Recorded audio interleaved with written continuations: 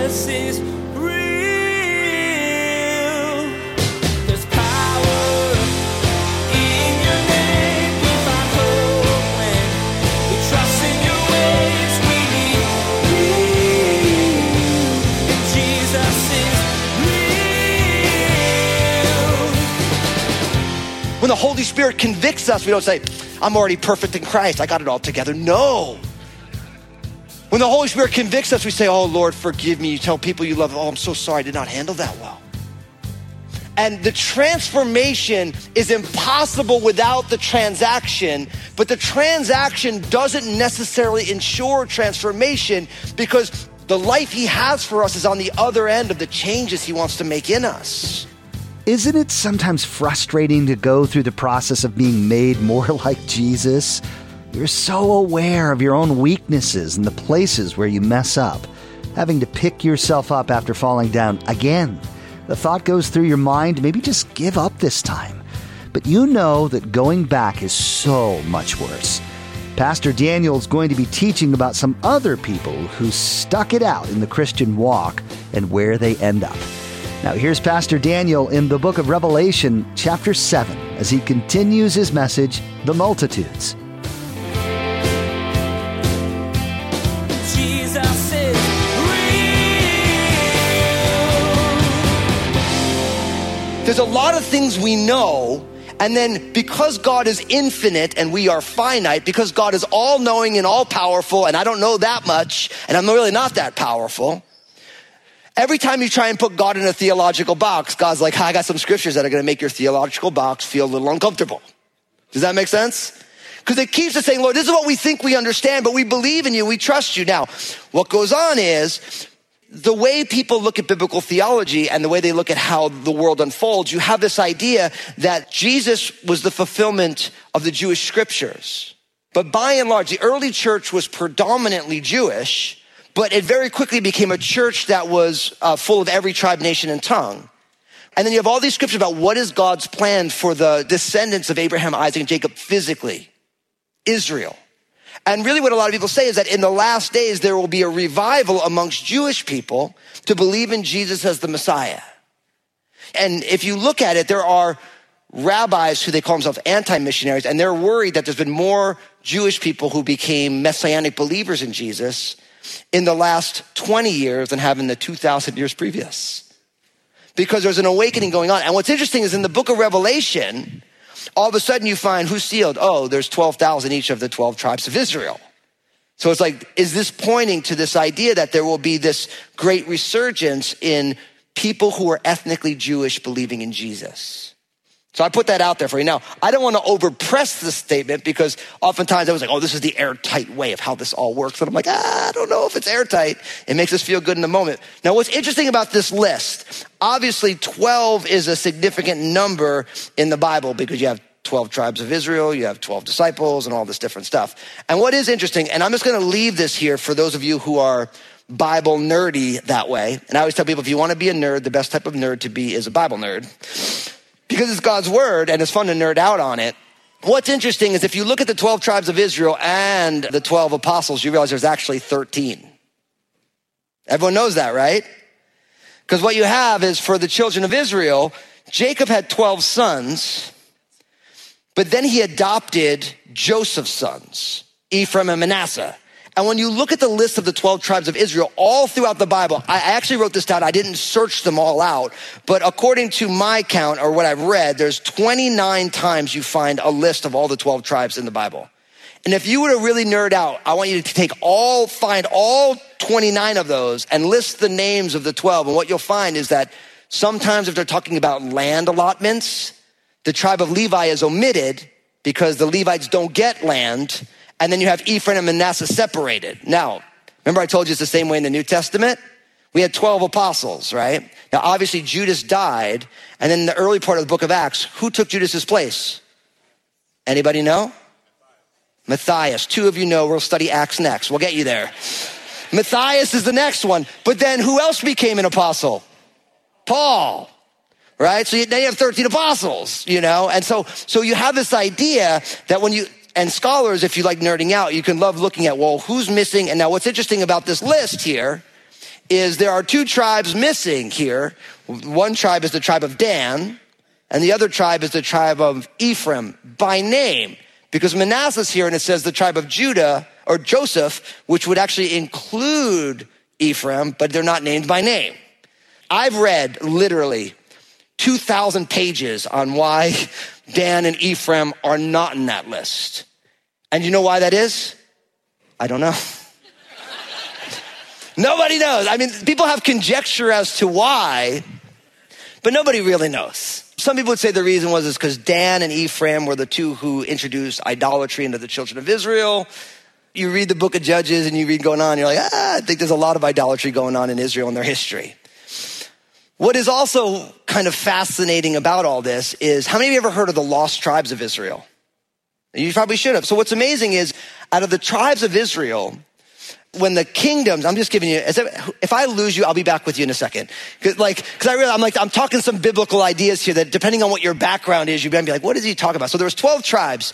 And then after the reign of Solomon, do you remember Solomon's son was a boneheaded leader, and then there was a division between the 10 northern tribes and the 2 southern tribes. The 10 northern tribes became known as Israel. The 2 southern tribes became known as Judah. And you could read all this if you did the 1st and 2nd Kings and 1st and 2nd Chronicles reading with us through the Bible. You realize that both sets, the 10 northern and the 2 southern tribe, kind of slowly drowned into spiritual apathy. And the 10 northern tribes ended up in exile first with the Assyrians, and then the 2 southern tribes ended up in exile later to Babylon. But what's interesting is, once the 10 northern tribes went into exile with the Assyrians, we kind of lost those tribes. In Jesus' day, those folks were known as the what? The Samaritans. And so what's interesting is, the 2 southern tribes, predominantly from Judah and Benjamin, when they came back, they still retained their tribal heritage. But the 10 northern tribes, we kind of lost them. But what you learn here is that, did God lose them? No. How cool is that? I think it's so powerful, because in our world, we think, oh man, that's lost. I'm like, listen, it's not lost to God. And it's just a great reminder that although, if you meet people who are Jewish, unless they're of the tribe of Judah or Benjamin, they don't know it. People are like, I don't know what tribe I'm from. But you'll meet people who are like, oh no, my descendants go all the way back to the tribe of Judah. But God never lost these tribes. And what's amazing is God has a plan for it all. That's what we see. But again, the big takeaway of it is that you and I, we want to be sealed. And that sealing is by the Holy Spirit. Now don't miss, where is the seal that the angel gives to these 144,000? Where do they go? On their forehead. Does anybody know another seal that's going to go on someone's forehead?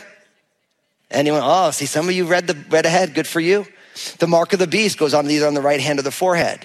Now, why do I think that's important? I said it recently. I'll say it again. My friends, Satan comes up with nothing new. He always tries to counterfeit what God has done. Plain and simple. So Satan always wants to have a counterfeit for the real thing. And it's true for all of our lives.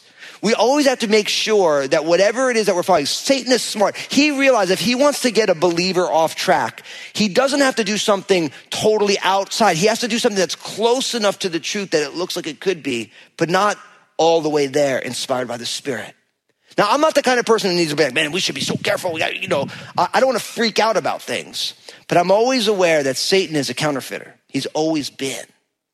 And so we have to make sure that we test the spirits, and we make sure that I'm not falling off of one side of the horse or the other. Does that make sense? I think that was what Martin Luther said. He said that Christians can be like drunk men falling off either one side of the horse or the other. Kind of a provocative statement anyway. And the idea is that we want to make sure that we're solid, riding the horse, so to speak, of biblical Christianity. Because it's very easy, if you lean too far to one side, if you're not careful, there's all these different ways that we can fall off the horse. Does that make sense?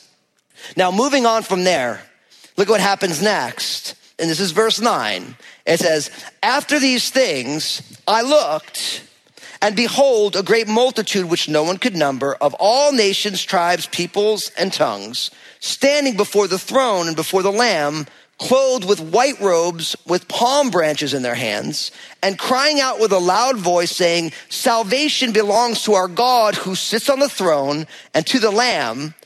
And all the angels stood around the throne, and the elders and the 4 living creatures, and fell on their faces before the throne and worshiped God, saying, Amen. blessing and glory and wisdom, thanksgiving and honor and power and might be to our God forever and ever. And all the people said, amen. So first we see the four angels. We realize there's 144,000 from these 12 tribes of Israel. They're going to be sealed. And now we get this heavenly scene again, like we saw in Revelation chapter 4 and 5, right? And right away, they begin to praise God. Now I'll give you the big idea of how they're praising God. And I think it's so important. And brothers and sisters, simply is this, that salvation belongs to our God.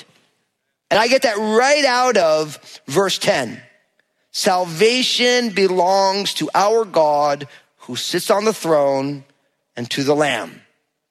Salvation belongs to God. Now, we're going to learn in a moment that these are folks who have been saved out of the Great Tribulation. And we're going to get to that as we get a little farther down. But what's interesting is John sees this huge multitude, and notice they're from every nation, tribe, and people and tongue. And we talked about this in Revelation 5, but we live in a world where still issues of race are very prevalent in our culture. And we have to remember that racism has no place in the body of Christ because Jesus is an equal opportunity savior. He doesn't say you have to be from this background. He doesn't say that you have to make sure you were raised in this, born into this nation. He's equal opportunity. Anyone who comes to him humbly saying, save me, Lord, will be saved.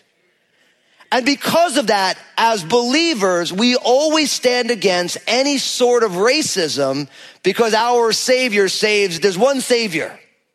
His name is Jesus, and he saves anyone who comes to him. And in heaven, over and over again, there's not going to be like the middle class portion of heaven, and there's not going to be the African portion of heaven or the white person portion of heaven. There's just going to be heaven, and it's going to be awesome. And we're all going to be together. Does that make sense? And so every time we see this, we're like, okay, we got to make sure we talk about that so that nobody misses that. Now, what's beautiful about these folks, they're standing before the throne and before the Lamb, and it says they're clothed in white robes. And they have palm branches in their hands. Now, we've talked about this through Revelation, but I realize maybe you haven't been tracking with us and you're just here for the first time, so I don't want you to miss it. White robes always speaks of the cleansing of God.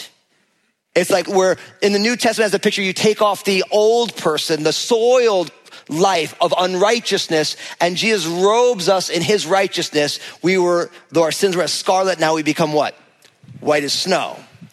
Holding the palm branches, of course, if you remember the triumphal entry of Jesus, where people took the palm branches and they waved it. It was a symbolic action that said all of creation is praising God because the Messiah is here.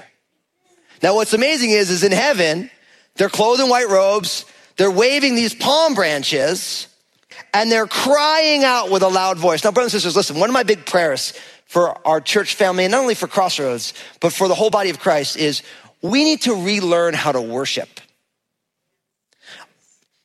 Worship should be expressive. Now, I realize some of you are more reserved, and your expressiveness will look different than the person who's like really not reserved, like me. Like I'm the kind of person I'm gonna be like, woo, and other you'd be like, yeah, don't do that. Whatever you do, don't do that. But here's the deal. My prayer is that every time we gather together as a church family, each one of you show up ready to worship. You can't wait to be in the presence of the Lord and in the presence of your brothers and sisters, and we praise. And it's something that we as people apply ourselves to. Because when I read this, okay, so that was an unexpressive clap. This is what I'm talking about, people. So can we whoop it up for a second? Come on, everyone should say. Now I realize there's the reserved ones who are like, amen, Pastor Daniel. And that's cool. Like that's what we want. Because it doesn't say here that they're white robes, they got their palm branches. It doesn't say, and they stood there watching the worship team, wondering when the song will be over. What it says is they're crying out with a loud voice. It speaks of, like God wants to use our emotions. Now, we don't want to run into emotionalism, but we don't want to be to the point where we're like not engaged with the reality that our God is a saving God. And they cry out, salvation belongs to our God who sits on the throne and to the Lamb. This reminds me of Psalm chapter 3, verse 8. Salvation belongs to the Lord, it says. Your blessing is upon your people. Now, I want to talk about salvation. I've been thinking a lot about this. Salvation is a transaction. We think about a transaction. So I'm in New Jersey, right? So fun going to New Jersey. So I walked into like a good old fashioned New Jersey deli, which is like a hole in the wall. And there's all these people in there. And when you walk in, they're like, hey, what do you want? That's what they say to you. And there's nothing more endearing when you're in a Jersey deli when someone says, hey, what do you want? Because you know it's just your time. And so I'm like, hey, I want an egg and cheese on an everything bagel toasted with salt, pepper, ketchup. Right?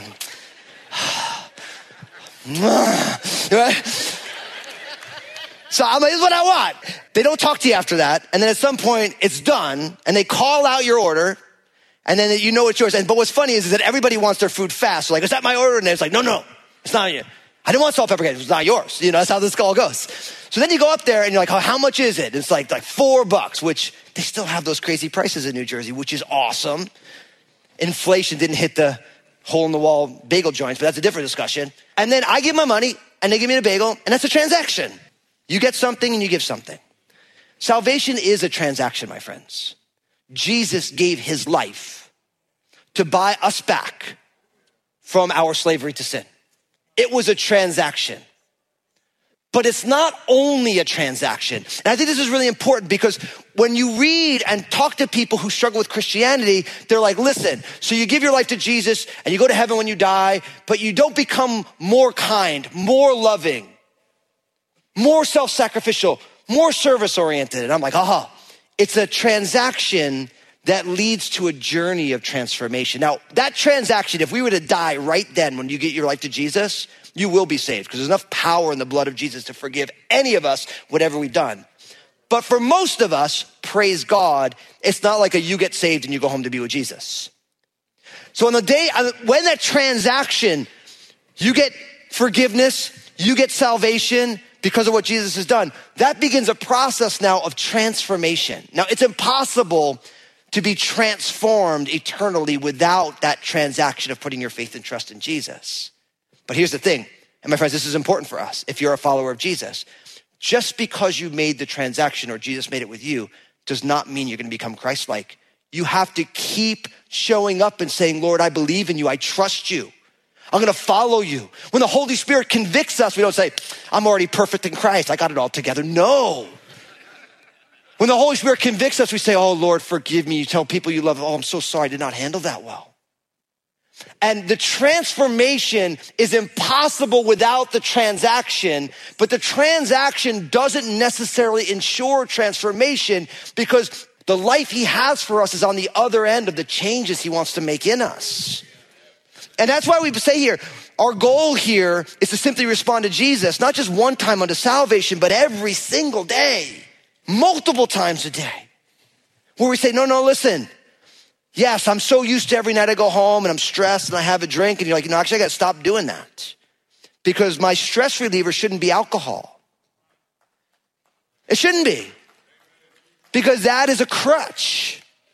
And we realize that because of Jesus, we don't need crutches. Now listen, some of us, I used to do this. I didn't want to end my day with a drink, so I'd end my day with a pint of Ben & Jerry's ice cream.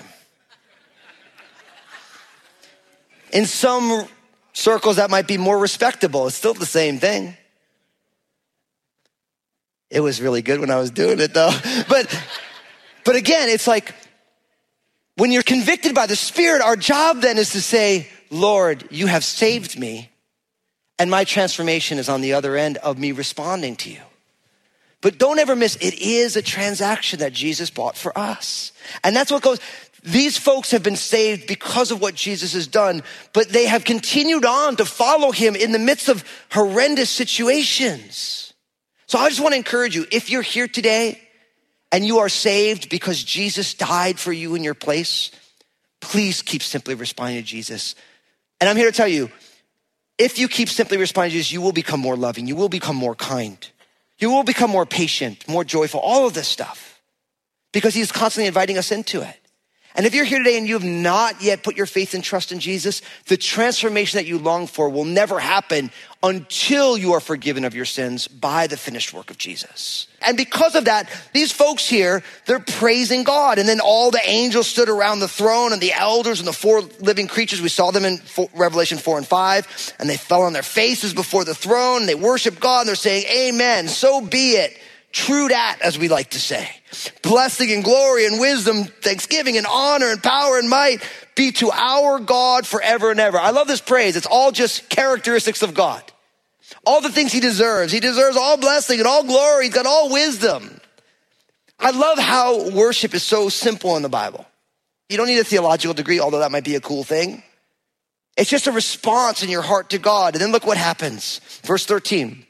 Then one of the elders answered, saying to me, who are these arrayed in white robes? And where do they come from? And I said to him, sir, you know. And he said to me, these are the ones who come out of the great tribulation and washed their robes and made them white in the blood of the Lamb. Therefore, they are before the throne of God, and they serve him day and night in his temple. And he who sits on the throne will dwell among them. They shall neither hunger anymore, nor thirst anymore. The sun shall not strike them, nor any heat. For the Lamb who is in their midst of the throne will shepherd them and lead them to living fountains of waters, and God will wipe away every tear from their eyes. So beautiful. So if I were just to hang an idea over this, it's, brothers and sisters, we need to let Jesus shepherd us. You need to let Jesus shepherd you. So powerful. One of the 24 elders, remember them? They had their little thrones before the throne. They cast their crowns before God. One comes up to John and says, hey, who are these folks? And John's like, you know. I love that. It's not the elder didn't know. That's John, who is it? And John isn't presumptuous. He's like, sir, you know. He's like, man, these are the ones who came out of the great tribulation. The ones who've been saved in the midst of this horrific time. He says, man, they've been made white in the blood of the Lamb. Don't miss that paradox. Anybody ever have your clothes be made white when you got blood on it? No. All right, you spray shot that thing 87 times, you still can't get it out. Those who do laundry, they understand what I'm talking about. But the thing is the blood of Jesus cleanses from all unrighteousness. And I love this. Therefore, they are before the throne of God, and they serve him day and night in his temple. And he who sits on the throne will dwell among them. They shall neither hunger anymore, nor thirst anymore. The sun shall not strike them, nor any heat. Now that's a fulfillment of Isaiah chapter 49, verse 10. Isaiah 49:10. They shall neither hunger nor thirst, neither heat nor sun shall strike them. For he who has mercy on them will lead them, even by the springs of water, he will guide them. I love that. Jesus is real. Pastor Daniel taught about how great it is to be a child of God, a follower of Christ. You learned that just getting inside the door of Christianity isn't enough. God has a journey for you to take. And along that adventure, through the ups and downs of life, you'll find yourself being challenged to become more like Jesus. You learn that the goal, along with increased Christ-likeness, is to be prepared to join with many others in that holy family. Everyone needs a little encouragement to get through their day, and we have a way to provide that for you. Pastor Daniel has some excellent advice, truth, and love to share in his 2-minute messages available on Facebook, Instagram, and Twitter. Just go to JesusIsRealRadio.com and click on the social media links to find them. You won't be disappointed, and your day just might get a little brighter. Hey everybody, this is Pastor Daniel Fusco from Jesus is Real Radio. I'm so excited about what Jesus is doing through this ministry to change lives and restore his people. Would you consider partnering with us as we continue to share the message of Jesus here on Jesus is Real Radio? You can find out more and donate securely online at JesusIsRealRadio.com. Thank you for prayerfully considering this. Join us again here on Jesus is Real Radio when the scene shifts from the glories of heaven back to what's happening on the earth. Pastor Daniel will begin teaching about the final judgments of God that are about to begin. You'll learn what the first of these judgments, the trumpet judgments, are and what their significance is. And you'll see that even when God's about to drop the hammer on mankind, He gives them chances to turn to Him because He loves them. We wish we had more time today, but we will have to pick up where we left off next time as Pastor Daniel continues teaching through this series, A Year of Revelation. That's next time on Jesus is Real Radio.